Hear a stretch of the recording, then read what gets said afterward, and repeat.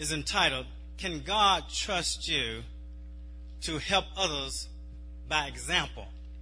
You know, we've been teaching a series on helping others, and today we want to talk about helping others by example. Can God trust us? Can He really trust us?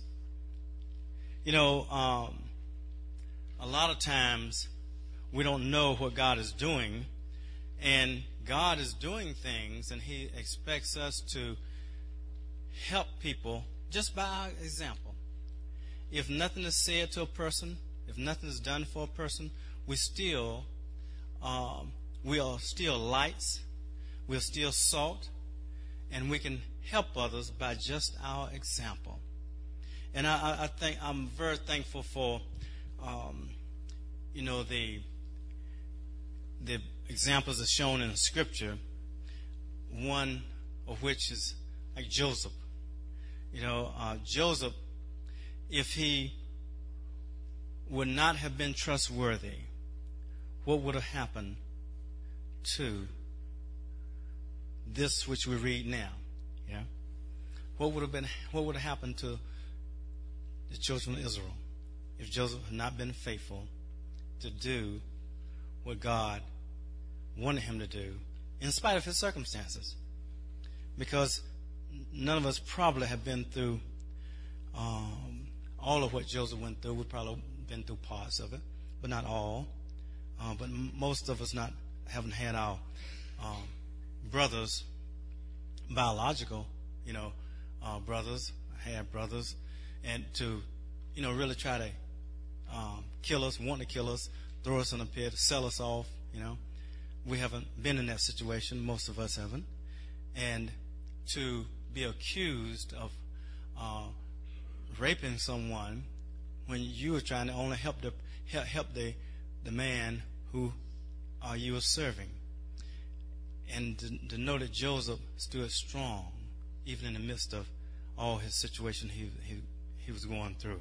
Even in prison, he stood strong, and God showed Himself strong on Joseph's behalf. And in the end, what his brothers and the enemy meant for harm, God had a purpose and a plan for Joseph. And He has a plan for you. He has a plan for me. We don't know the plan all the time. Joseph had dreams, but he didn't. He had no idea what he had to go through to fulfill that which God had for him. You don't know what you're going to have to go through to fulfill what God has for you. I don't either. But we can be faithful. We can be faithful. And so how many people saw that example? His brothers saw the example, and it meant a lot to his brothers. It meant a lot to those who were unsaved. And the Bible is full of examples of people who stood firm in what God has called them to do. You can think of Daniel. You can think of, just a host of people who were just so faithful to be examples in the midst of their situation. So God has challenged me, and I believe us, to be examples even in the midst of our situation. Even though things might not be going the way we think they should be going, be examples that others can see. Even if they don't know you, they see you. Even if they don't hear you, they see your walk, and they know there's something different about you. And you can do that whether it's at work, whether it's in a grocery store, whether it's in driving along the highway. You can do that in many different ways. And so you need to be meditating on that. Let's look at 2 Chronicles chapter 16. God is looking for His body to be examples of Him. We need to represent Him. In verse 9, this verse says, "For the eyes of the Lord move to and fro throughout the whole earth." Now that tells us something, that the eyes of the Lord, he's looking throughout all of the earth. Not one crack, not one crevice, not one corner is hid from God. He's looking throughout the whole earth that he may strongly support. That means to keep. That means to strengthen. That means to preserve.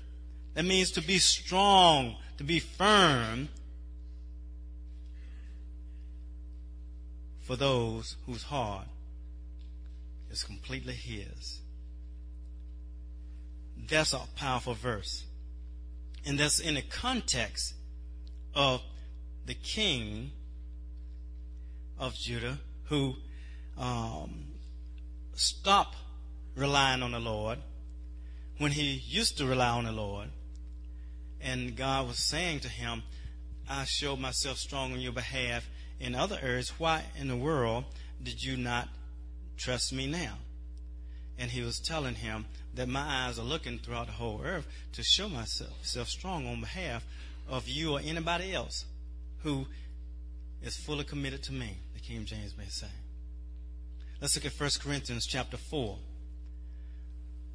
This is what God is looking for. He's looking for you. He's looking for me. He's looking throughout the whole earth to show himself strong on behalf of us or anyone else who's fully committed to him. Can he trust us to be an example?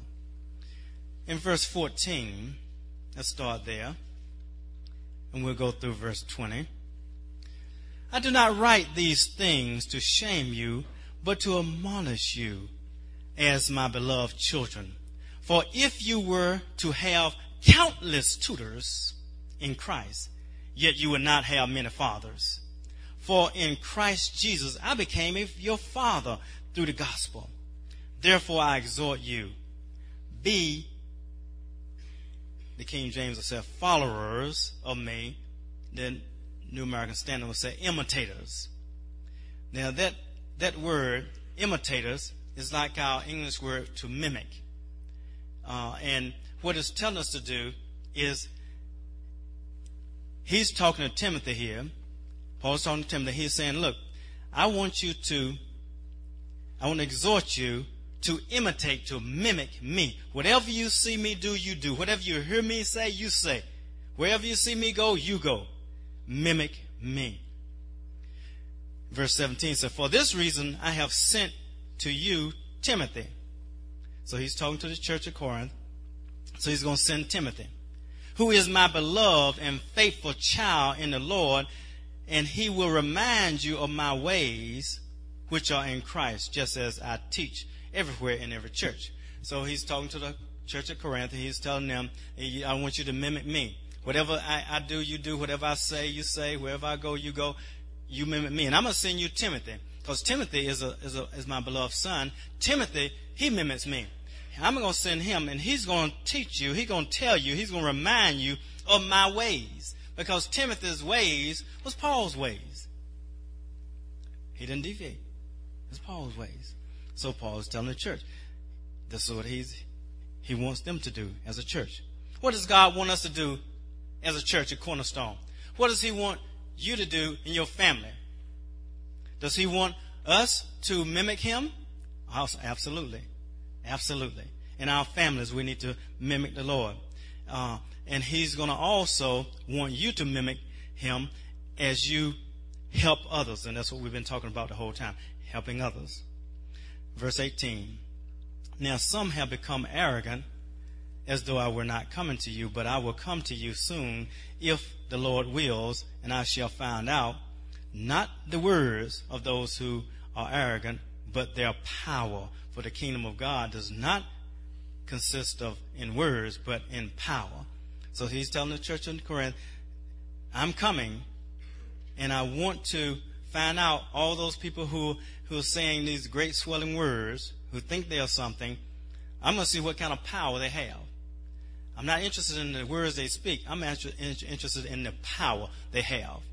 And that's what God is interested in. What kind of power we have, because the kingdom of God is about power. Because all power has been given to Jesus Christ. And therefore he says for us to go and therefore we can do that. So he's telling the church at Corinth to mimic him. We know that he's already told Timothy to mimic him, and Timothy does mimic him. So we got everybody following Paul. Let's go a little further in 1 Corinthians chapter 11 and see a little bit further.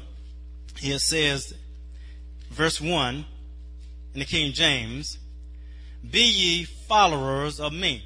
What does that word followers mean? Mimic, imitate. Same word. "Even as I also am of Christ." So he's telling them here, I want you to be followers of me, even as I am of Christ. When you see Christ, you're going to see me. When you see me, you follow me because I'm following Christ. God wants to trust us to help others by example. And Paul was an example.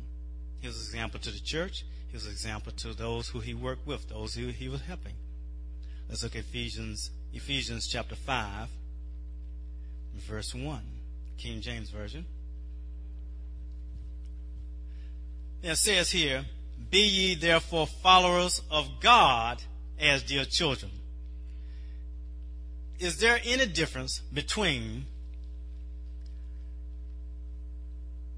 following God and following you or me? Is there any difference? Because we know through Scripture, because we read some of them, that Paul said, "Follow me as I follow Christ." We know the Scripture says, be followers of God, be imitators of God. Should there be any difference? Should there be any difference than your person, the person you're helping, the person who God has assigned to you and you to that person? Is there any difference of them following you and following Christ? Can Christ trust you? Can he trust me to help others by example? All they have to do is just do what we do, say what we say, go where we go. Can God trust us to help others by our example? Let's look at 1 Thessalonians chapter 1, verse 6.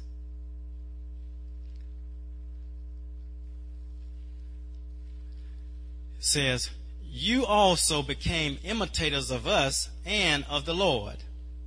So we see that the church at Thessalonica, they were imitators of the apostles, but they also were imitators of the Lord. Is there any difference? Should there be any difference?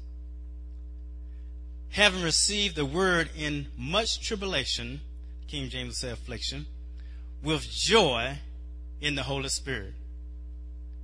Oh, I'm telling you, it should not be any difference in you following me or you following Elder Sam or Elder John following you. It should be no difference whatsoever. Whoever you're helping, they should be able to follow you, and God should be able to trust any of his saints, his young or just newly born saints, or those who are not even born again yet. He should be able to trust them to, "Hey, that's my son over there. I want you to follow him. That's my daughter over there. Follow her. Do whatever she does. Say whatever she says. Go wherever she goes. Look at whatever she looks at. Read whatever she reads." Am I meddling now? Oh, boy.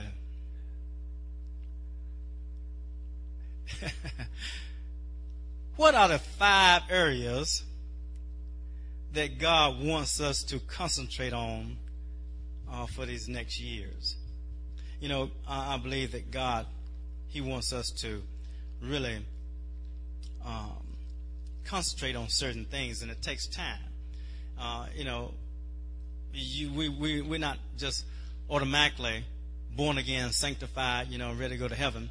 We have work to do and work to be done in us, and it takes time to do that work.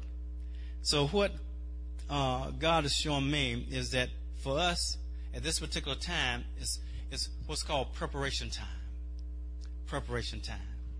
You know, when you're going to plant a field, plant a garden, you have to prepare the soil. You don't just go out in the backyard and just, throw some tomato seeds or tomato plant on the ground and say, well, it's going to grow. You don't do that. You're going to have to prepare the ground. God is in the preparing business, and he prepared Joseph. He prepared Joseph, for what he had for him to do. He's preparing us. What is God doing with us this year? What is he doing with you this year? What is he doing with your family this year? What is he doing with you in school, for those who are in school taking classes? What is he doing in your life? Where is he going with this thing? Do you know? Well, many times he won't tell you everything at one time, but if you get before him, he'll show you step by step what he wants you to do. And those steps, he won't show you all the steps at one time. Now, he'll just show you one step. I want you to be faithful at this. I want you to be faithful at that. God is calling for us to prepare for what he has for us when we move into our new facility. I believe that the way we respond in this place to what God has given us, and to Believers Fellowship over there on Tuesday nights, the way we respond with the inconveniences that we can't have our normal, like I know I have a 7 o'clock meeting with our leaders. I can't have that. We can't have a prayer in the regular place. We have prayer. We can't have we look up here and we say, well, can this move? Can this move? Can this move? So we can have prayer, prayer at the end of the service. Can we do that? No, we can't move anything. So, what can we do? We have to be in a preparation. We have to be sensitive to what God is doing. What is he doing? What is he doing? I don't know what he's doing. Actually, I don't know what he's doing. But I know one thing, it's good. I know that. I know that it's good, And I know that I can be faithful in the little things, because if I'm not faithful in the little things, who's going to give me much? If I'm not faithful in what is somebody else's, who's going to give me what's my own? That's what the scripture says for all of us. So therefore, I know that God is calling us to be faithful. I know he's calling us to, take care of this place. I know he's calling us to grow in this place. I know that God doesn't want anyone to diminish. He never had it. I don't care when they go into captivity. He said, I want you to pray for the city, for the peace of that city, because, even though you're in captivity, the peace of that city, and if that city prospers, you're going to prosper. You see? And we need to be praying for the Seventh-day Adventists. We need to be praying for them. We need to be praying for what God is doing here with us, because we need to prosper. We need to succeed. The same thing in your own individual life. You need to be praying, because God is doing some things. And what he's doing in your life is tied to other things, which I've spoke about in another message. It's tied to other people also, which you'll see later on in this message. You're not isolated, and your family is not isolated. The success of your family is dependent upon, a lot of times, the success of what God has called you to do with other people. So believe me, God is up to something good. And we need to respond correctly to the preparation time. See, Israel didn't know they were being prepared when he took them into the wilderness. They didn't know they were being prepared. So therefore, they flunked all of their tests. And I'm not into flunking tests. I flunked enough of them in school. I'm not into flunking tests, What are the 5 areas that God wants us to concentrate on? Let's look in Ephesians chapter 4. Let's unpack that. The scripture here. We'll go probably from 4:1 to probably verse 17, maybe. We might go through the whole chapter. Therefore, when it starts off there, of course, you know that all of what he said in 1 through 21 up to this point, he's saying, therefore, I, the prisoner of the Lord, implore you. He's begging him, he's beseeching him, the King James will say, to walk in a manner worthy of the calling which you have been called. let's stop there. If he's saying that, that means that I need to perk up my ears, pay attention. What are you saying here?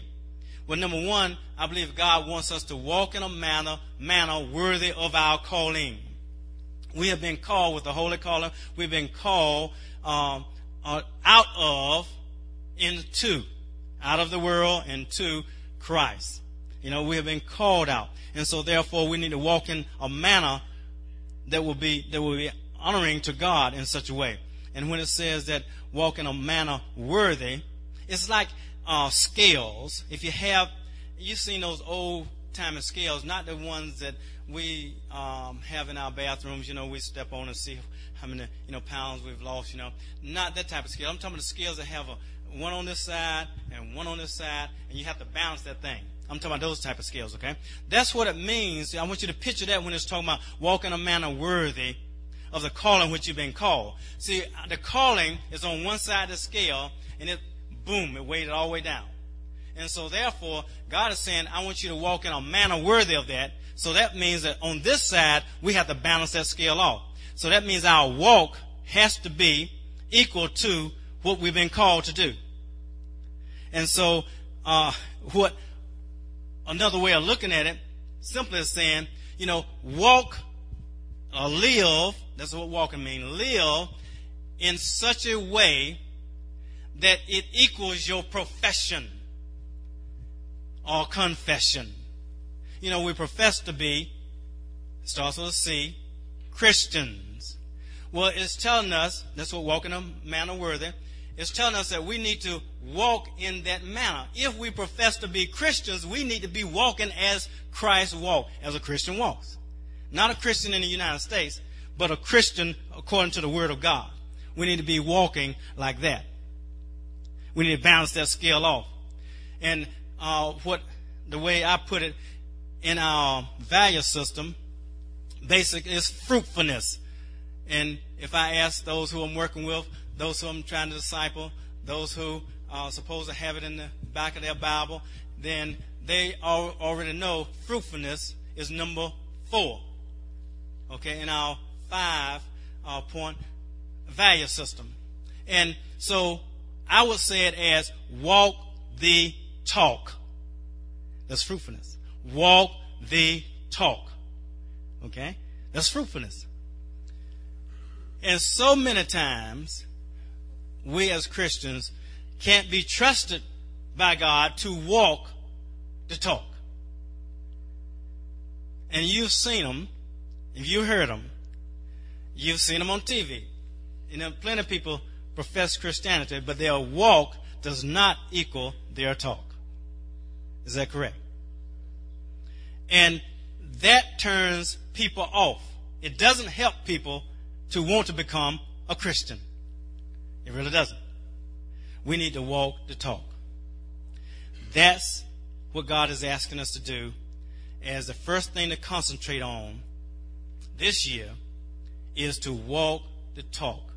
If you're supposed to be a Christian, then walk like one, talk like one, act like one, respond like one in your workplaces, in your circumstances, in your situation. Do that. Number 2. Let's go a little further.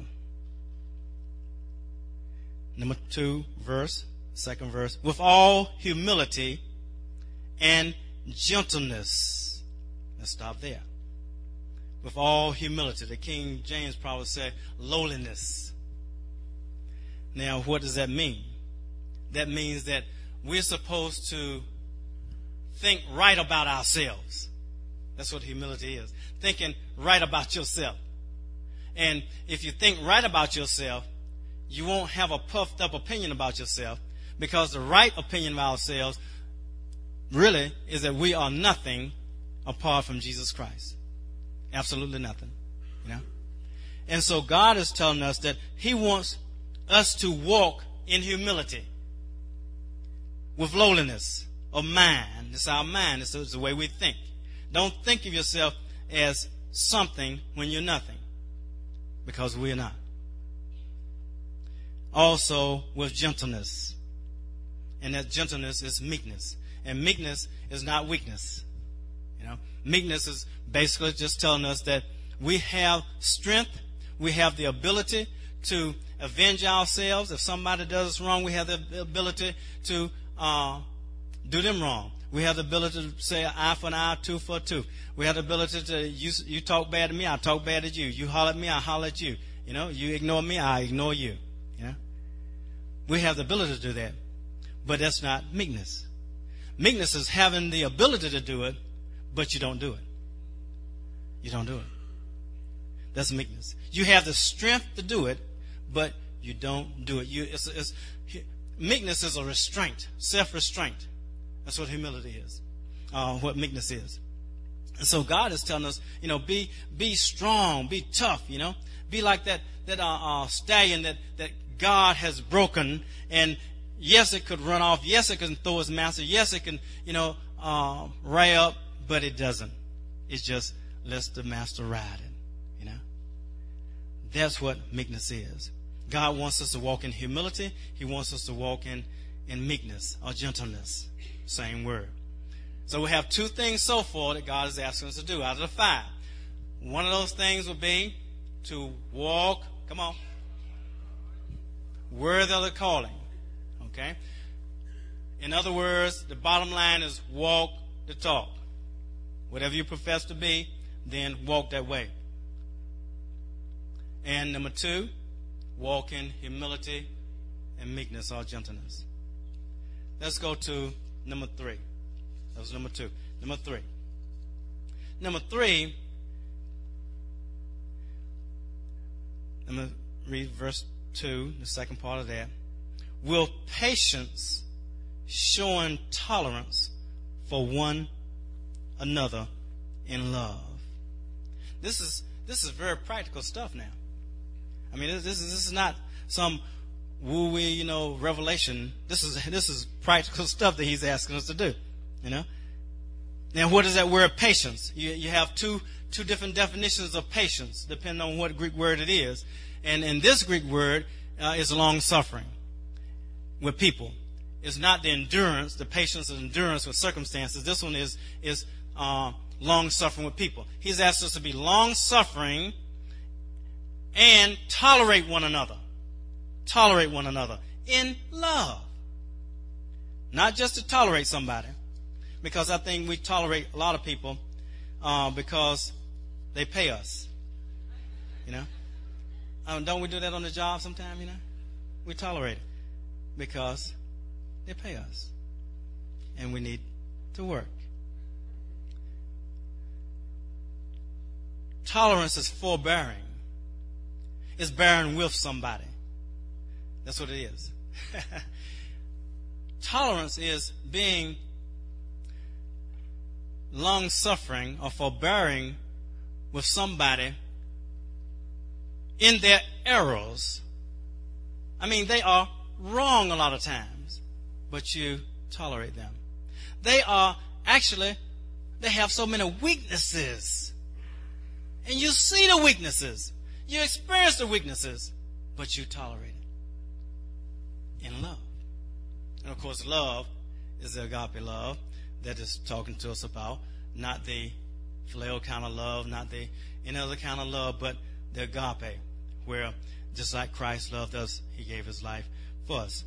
So if he gave his son for us when we were unlovable, when we didn't love him, then how much more should we love others in the body of Christ? Because actually it's Christ's body.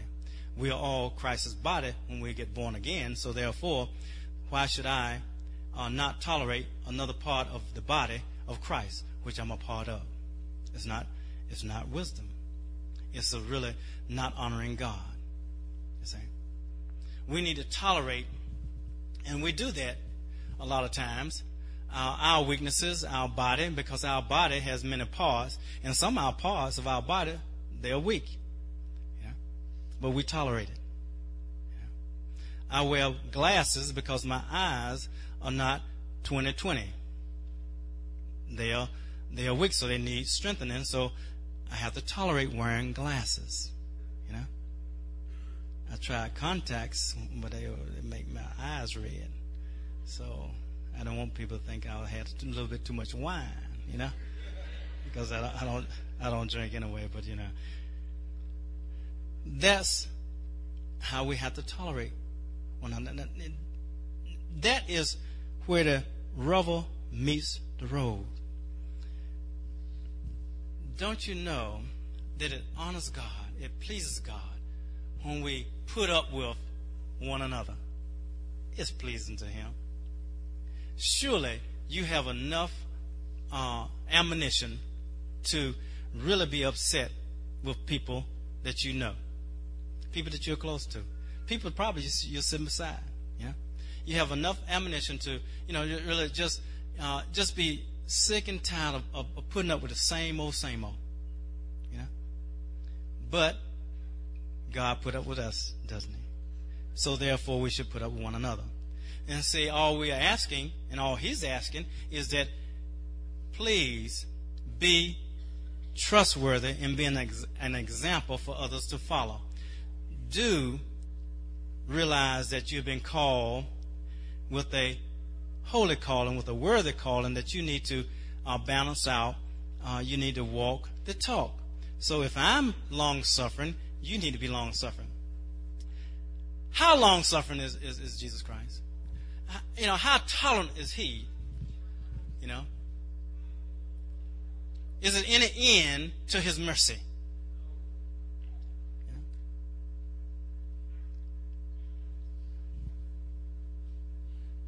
Why should it be an end to ours? Why should we say, I'm up to my eyeballs with you?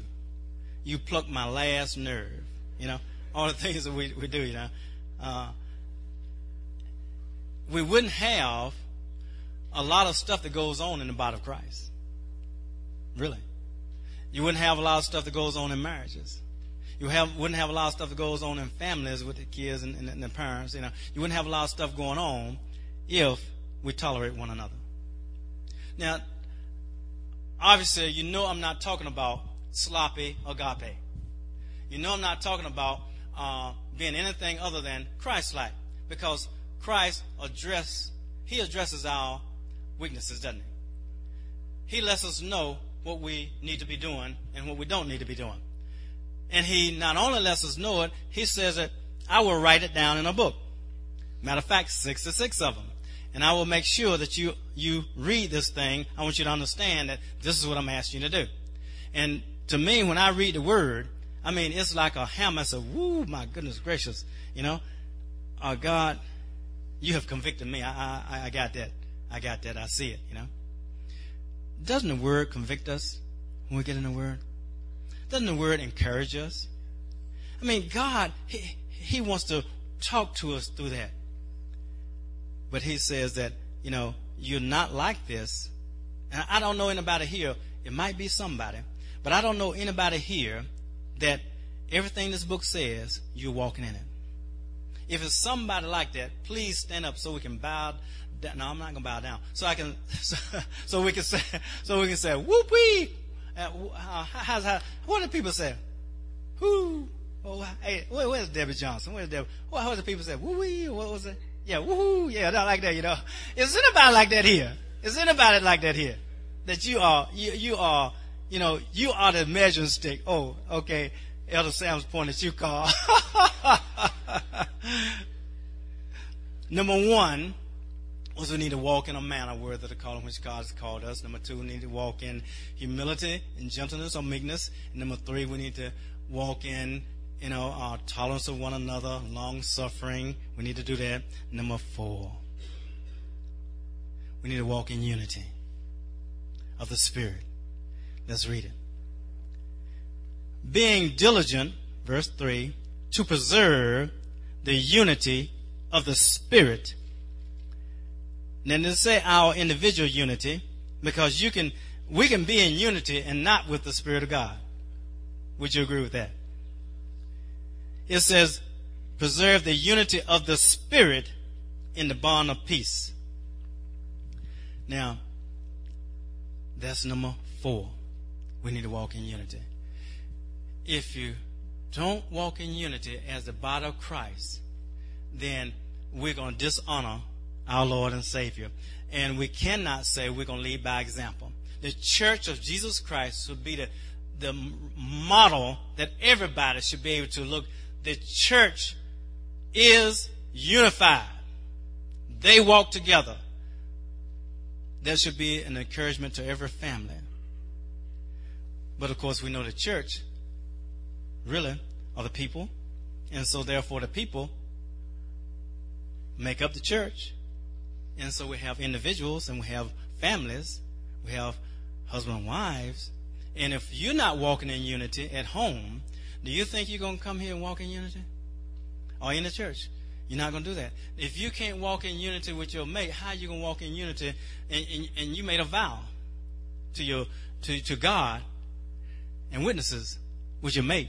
If you can't walk in unity with your mate, how are you going to walk in unity with somebody that you didn't make a vow to? If you can't walk in unity with those who are flesh and blood, who really, who birth you, kids, teens, how in the world are you going to walk in unity with somebody who didn't? The church should be an easy place to walk in unity in, shouldn't it? You don't want to say, yes, it is. Yeah, it should be. It should be. It should be the easiest place to walk in unity in, because everybody should be striving to be Christ-like. And but when I was unsaved, I was not trying to be nice. You might have been, but I was not. I was trying to be selfish. What I wanted, I was trying to get. And so that's what it's all about, me. And so you don't want to bring that into a marriage, because into a marriage, if it's all about you, you're going to have problems. You don't want to have that in your family. It's all about you, because you're going to have problems. You don't have that on your workplace, you'll have problems. You don't want to have it, in a supermarket. You're not going to have your way in the supermarket. You got to obey rules. And you're not going to have it in the church of the living God. It's just not going to happen, because we have to be in unity with the Spirit. Number one, we said that God is calling us to walk a manner worthy of the calling He's called us. Number two, we're saying that God is asking us to walk in humility and gentleness or meekness. Number three, He's calling us to really to be tolerant of one another, isn't He? Is He calling us to be tolerant of one another? He's calling us to be tolerant of one another, because He's tolerant of us. So He's calling us to be tolerant of one another. That's called long-suffering. And He's also calling us to walk in unity. In unity. How can we walk in unity when you don't agree with everything that's done? How can you walk in unity in your marriage when you don't agree with everything? How can you walk in unity in your job when you don't agree with everything? How can you walk in unity? How can you walk in unity, with Christ? I know you don't agree with everything Christ tells you to do. I know you don't. I don't. But I have to do it, because I love Him, because He gave His life for me, so why shouldn't I give my life to Him? That was an agreement we made. His righteousness for my sin. So if we had that exchange, then I have to give up what I don't like doing.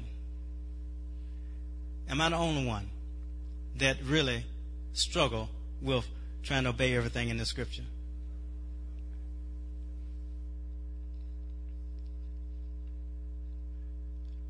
Then if I'm going to walk in unity with the Spirit, somebody's not going to have his way. And I do believe that it's going to be me and you. I don't believe the Spirit of God is going to yield and going to lower the bar, to lower the standards for us. Number 5, we must walk interdependent on one another. Interdependent. Now verses 4, 5, 6 tells us about the unity that God wants, because there's unity in the Trinity even though they have different functions, they're in unity. And he says that it's one body, one spirit. You've been called with one hope. You're calling one Lord, one faith, one baptism, one God and Father of all. In other words, he's telling us that unity is oneness. When God tells us a direction, all of us need to be doing that same thing, because that's what God calls us to do. It's oneness. That's what unity is, oneness. That's why he said that two people shall be joined together, and the two going to be one, because it's unity. And that's the best example of unity on earth, is a married couple. Should be. So let's talk about the interdependence on one another. Let's go to chapter 4. We're still in chapter 4. And let's move over a little bit to verse 7.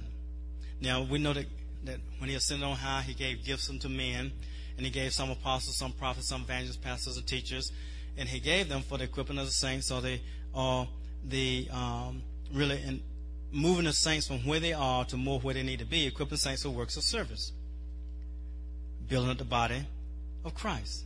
Verse 12. Verse 13, until we all attain unto the unity of the faith of the knowledge of the Son of God, to a mature man, to the measure of the stature which belongs to the fullness of Christ. As a result, we are no longer to be children tossed to and fro by every wave, or carried away by every wind of doctrine, by the trickery of men, by craftiness and deceitful scheming, but speaking the truth in love, we are to grow up in all aspects unto him who is the head, even Christ, from whom the whole, W-H-O-L-E, whole body, being fitted and held together by what every joint supplies, according to the proper working of each individual part. That's interdependence. That's interdependence. God wants us to practice walking in interdependence with one another. In other words, mutual dependence on one another. Spiritually, we're supposed to, I cannot make it without you. You can't make it without me. We can't make it without each other. We are interdependent upon one another spiritually. If I sink, you sink. If you sink, I sink. It's a togetherness thing. That's what God wants. And he says, practice that this year. Practice that, because it's in preparation for what I got for you. As an individual, as a family, as a church, on your workplace, you need to practice interdependence. We need to walk in interdependence of one another.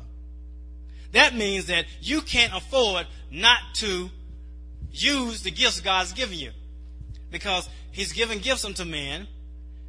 In Romans, he's given other gifts. In Corinthians, he's given other gifts. You have gifts.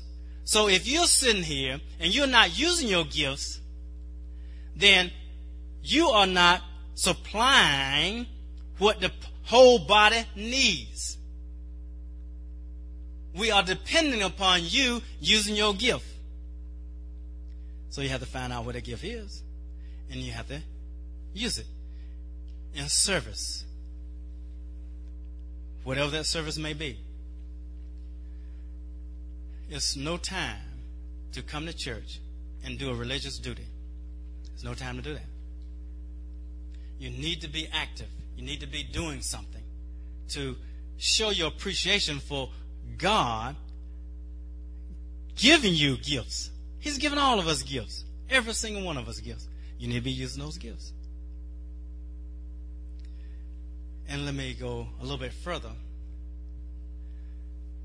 If my body is dependent upon my hands dependent upon my feet dependent upon my head, my eyes depend upon this, everything is dependent upon the other. And if I lose one portion, if I lose an eye, then I'm going to have to compensate for the eye I lost. And that means that this other eye is going to have to do double duty. I'm going to have to do things a little bit different than what I used to do. I had a basketball player, he couldn't see out of one eye. So he had to do some changing of things, He couldn't see peripheral over on this side, because if there's a side where the eye was gone, he couldn't see. So he couldn't see a ball being thrown. So he had to, you had to talk a little bit more. You had to communicate a little bit more so he'll know what's going on, because he had to compensate. It should not be that we have to compensate in this body because you decide that you're going to be an individual that's not interdependent. That shows up a lot of time in just your attendance in church. Let me say that again. It shows up a lot of times in your attendance at church. You see, if I had a player that he's absent on game day half the time, I'm going to get rid of him because he can't help me. We practice all week and then he doesn't show up on game day. Now, what is that? It won't work. Now, of course, I know that some people work. And so some people work. You can't be here if you're working on Sunday morning. And if you work third shift Saturday night and got to go back to work Sunday night, you surely, got to adjust some things because you can't go to sleep at work because you won't have a job. So you had to compensate for that. Surely if you were sick, you cannot come. Please don't come and get everybody sick. Don't do that, But don't, just because one person is sick, everybody stay home, the whole family. That's what a person told me. I think his name was Leonard Fox from California. He was a person about 15 years ago came and he was teaching at another church, and I was over there listening to him, and he prophesied over us. But he said, now, I know that it was in Alta Vista. I know that Alta Vista is not like California, because in California, when one person gets sick, everybody stay home. In other words, they just need an excuse to stay home. Don't tell anybody that, well, I had church at home. Don't tell anybody that. Don't tell anybody, well, I watched it on TV. I had church on TV.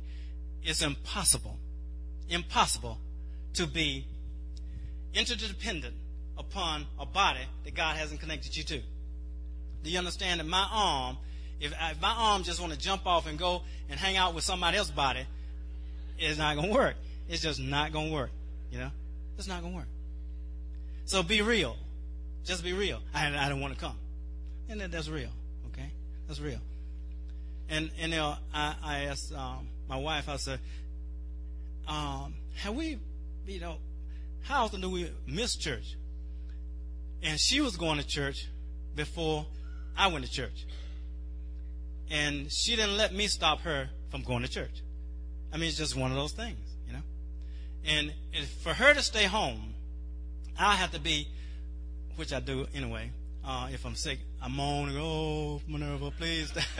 Because I don't, it's one of those things. That's one of my weaknesses. I don't like pain. That's why I didn't go to Alma. I don't like pain. Don't like bugs. Don't like nothing like that. So, she'll tell me to get a life. She'll be back. But she's going to church. Minerva thinks so much of going to church because she wants to be with the body. She wants to be with the body. We changed our carpet one time over when we were on Park Avenue, and she wanted to go to church so bad, but she had I guess the smell, when they put glue down and stuff like that, it bothers her. So she went over and fellowship with another church. We are in relationship with believers. She went over there and fellowship with them because she wanted to be in church. Do you hear what I'm saying? That was an example for me. This is an example, And I try to get her, to change her mind, to stay home a lot of time, but she didn't want to hear that, And so it led me to want to go to church. Just by her example.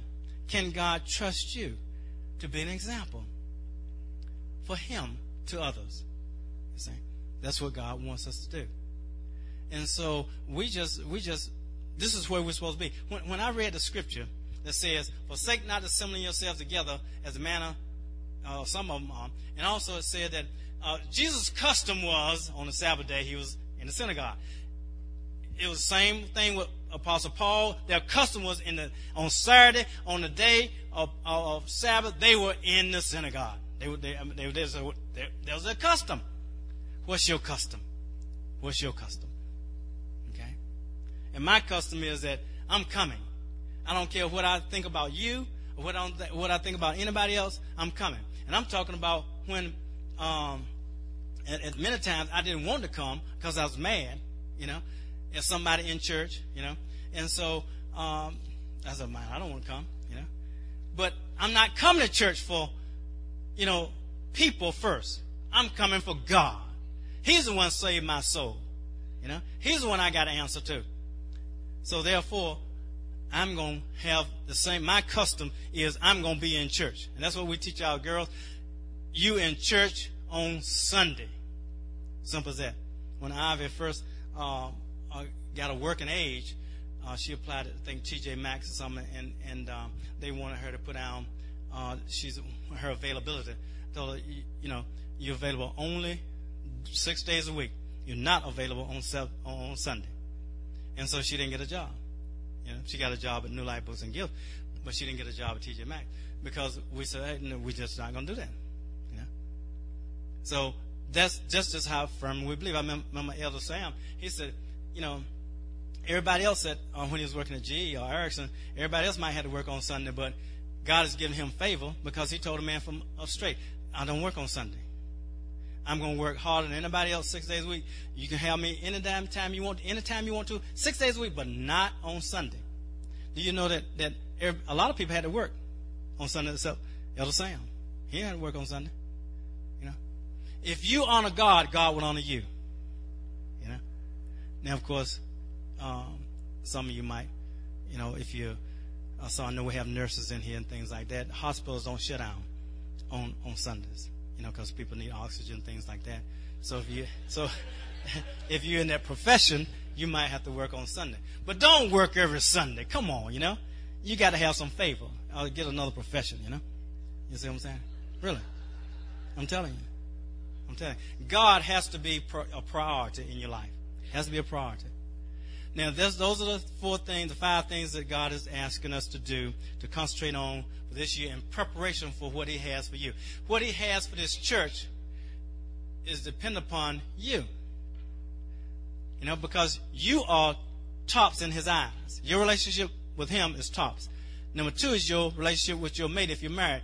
Next is your family. Next is your job. You see, in other words, you're going to do in the church just like you do everywhere else. So prepare in those 5 areas. Let's name them as we close. Let's name them. The first area, walk worthy of what?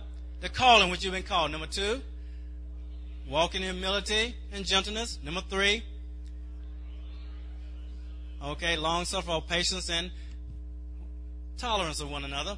Number 4, oneness, unity. And number 5, interdependent upon one another.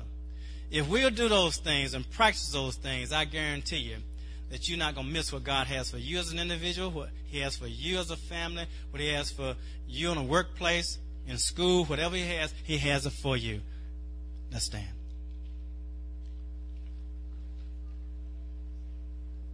Up here, because we have a prayer team that they want to pray with you, and so you have to kind of, we have a place over there. You might need a prophetic word. We have a place over there. We have places right here. We're going to have to, really tolerate one another in love. We have to be maybe a little bit closer than we might want to be. And if when the place gets full here, we got a place up there. There's a section up there that for seats also. So, and if we fill that up, we'll go to 2 services if we fill up consistently. So I'm expecting to grow while we're in this place. I'm not expecting to diminish. I'm not expecting to stay the same. I'm expecting to grow. Okay? So with this message, I know if we do it, we will be faithful to what God asking us to do as an example. we can be trusted. And if we're trusted, and if we walk in what He's asking us to do, then what God's going to do is that He'll say, you've been faithful with what I've given you. It's not your own. This is something I've asked you to do. You've been faithful with that, so therefore I'm going to give you what's yours, whatever that may be, in your family, in your individual life, in your marriage, in your workplace. I don't know what He has for you, but God never uses someone else's boat without blessing them. He never does. Father, we thank you for the challenge you have challenged us with. That's a challenge. One of the greatest challenges really is, Father, dying to self in these areas, because, Father, it's not our custom. We're not used to tolerating one another in the body of Christ. What we're used to is that, if we get tired of you, we just change churches. I mean, that's what we do, If we don't like you, we just don't speak to you, We just, kind of ignore you, act like you don't exist, Father. We got customs and habits that are not godly, Lord, and we're asking you, Lord, to help us, oh God. Help us to step outside of ourselves, Lord, and try to walk, Father, in a manner worthy of you, Lord. Father, we want to be examples. We want to be trusted, Lord, with the people who are unsaved out there, that you'll just say, I want you to follow that person. And you can trust us, Lord. We're going to lead them in the right direction, Lord. They can follow us, Lord. They can go where we go. They can do what we do. They can say what we say, because we are saying only what Christ said. We'll say, follow me as I follow Christ. Mimic me as I mimic Christ. That's what we'll be saying. I'm going to have the prayer team come up. If there's anyone here that have not given your life to Jesus Christ, we want to give you that opportunity today. There's always the day of salvation, always a day of salvation. Anyone here like that, I want you to raise your hand, and we'll pray for you.